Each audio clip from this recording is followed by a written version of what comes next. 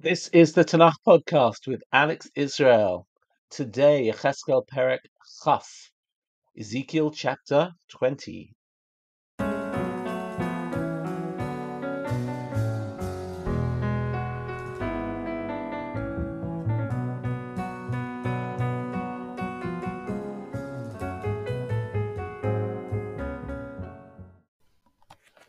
And we are thinking and praying for the success of our Chayalei Tzvah Haganah Israel fighting in Gaza, for the return of all the rest of the hostages, the Chatufim, and for the healing of all of the wounded.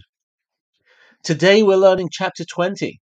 What a remarkable chapter, 44 psukim, and a historical review with many, many surprises, things that we never ever knew from the Torah about Yetziat Mitzrayim and about our theological relationship with God. The chapter begins with the elders of the community coming to Yechezkel to consult with him.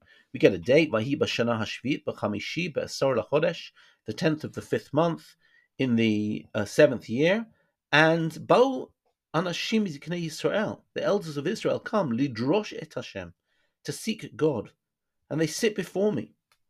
And God responds to them and says, they want to seek me, I want to seek them. And he launches into a review of how we behaved in Egypt, and then how we behaved in the wilderness, the first generation in the wilderness, the second generation in the wilderness, and then how we behaved when we came to Eretz Yisrael.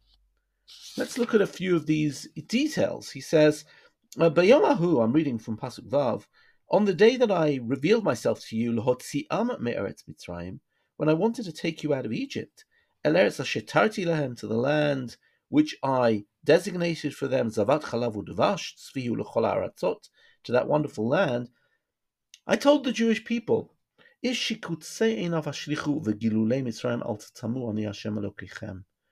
You're going to have to get rid of all your avodah zarah. Yechezkel says that in Egypt we actually worshipped avodah zarah, and he says, "Vayamrubi," but they rebelled against me. They preferred not to come out of Egypt, and they preferred to just remain with their idolatry. Says God, "Va'omar lishpocha matiyah lehem lechalot api bahem b'toch eretz Mitzrayim." I even thought of destroying the Jewish people there and there in Egypt, but va'as laman shemi.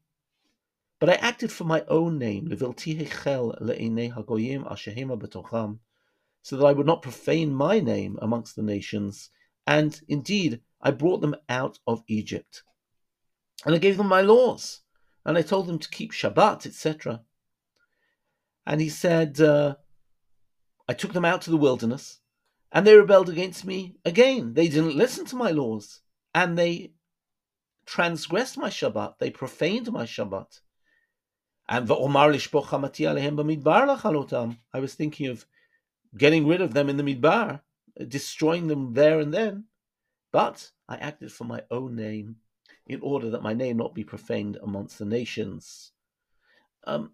Let's just stop for a minute and realize how many chidushim, how many innovations here. Number one, did the Israelites worship idolatry in Egypt? Do we know that they did? You know, there are two schools of thought. There are two contrary schools. One school says that in Egypt, the Jewish people were loyal. They did not change their names. They did not change their dress. They were loyal to the Jewish cause. And then here is another school, which is the school of Yechezkel, who says, no, we were on the 49th level of Tum'ah. We were on the verge of assimilation here in Egypt.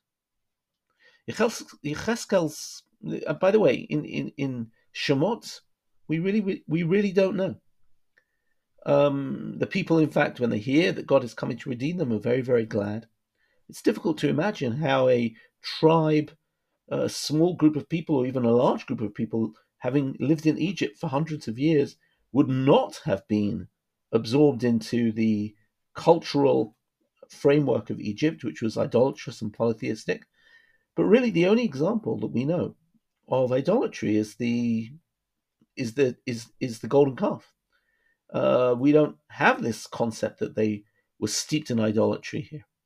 So that's number one. Number two, the idea that they broke Shabbat. There are two instances in the Midbar of breaking Shabbat.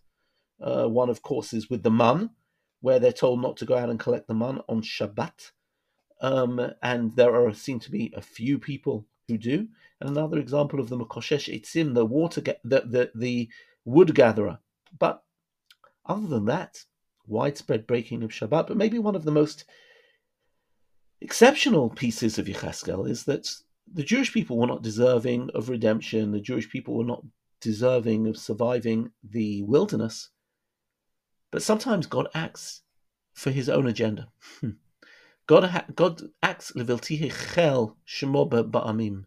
It's not because we're so great, but it's because God and the Jewish people are connected. And if God destroys the Jewish people, then it will look bad for him. Now, this, of course, is a theology which is expressed in the Torah very, very strongly. For example, with the golden calf, Moshe argues with God and says, Lama yormu Mitzrayim? What will the Egyptians say? Lemor bara'ah hotziam la'arogotam beharim. That God wants to kill the Jewish people rather than bring them out of Egypt. In other words, this will look very bad for you, God. This is also something that we find in Moses' prayer at the Meraglim. It's something that we find in Parsha Hazinu, where God says, Amarti afehem. I had said I wanted to destroy the Jewish people. Ashbita me'enosh zichram. I would destroy them. Lulei kas oyev agor. But then what would the enemy say? Pen yomru yadeinu rama v'lo Hashem pa'al kol zot. It will look bad for God. So we have a lot of chidushim here. The Jewish people doing idolatry in Egypt, God wanting to destroy them in Egypt. We have the centrality of Chilul Shabbat. We have the idea that God only saves his people in order to preserve his name. We also have the idea of them remaining in the wilderness for a second generation, not because of the story of the spies, but instead because, once again, they don't keep Shabbat, and ki acharei gilulehem libam holech, because they do idolatry. And of course, when they get to the land, they also, once again, perform all sorts of abominations on the bamot, on the altars, and they don't keep the religion. What is this whole story? By the way, it's a threefold story, a 3+4 story. And what's happening here?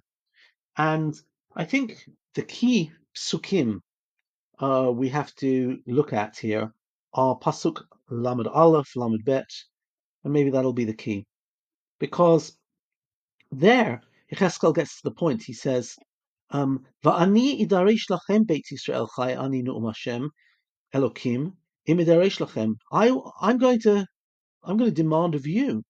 He says, "Ha'oleru chachem hayolot tiyeh." What you're thinking will not happen. Asher atem omrim, and now he quotes the people. And this is what they say: Nihiyeh kagoyim, let's be like the nations. Kamishpuchot ha'aratzot l'sharet eitz ve'even. Chay'aninu Hashem im lo biyad chazaka v'zroa netuya v'chiyama shpucha im lo chaleihem. And this is the last surprise. We're used to God taking us out of Egypt and directing his yad chazaka, his mighty hand, and his zroa netuya, and his outstretched arm, and shchema shpucha, his overflowing anger against the Egyptians. But what he says is he's actually going to direct these to the Jewish people because they're saying, Nihiyeh kegoyim. We want to be like the nations, we want to be like the families of the world. Kamishbachot Adama. What's going on here? I think we can put it together in the following way. There are two schools of thought here. One says that everything Yechezkel says is true. The people did commit idolatry in Egypt and they never kept Shabbat. And that God didn't mention it in the Torah, but he sort of kept the accounts and everything accumulated.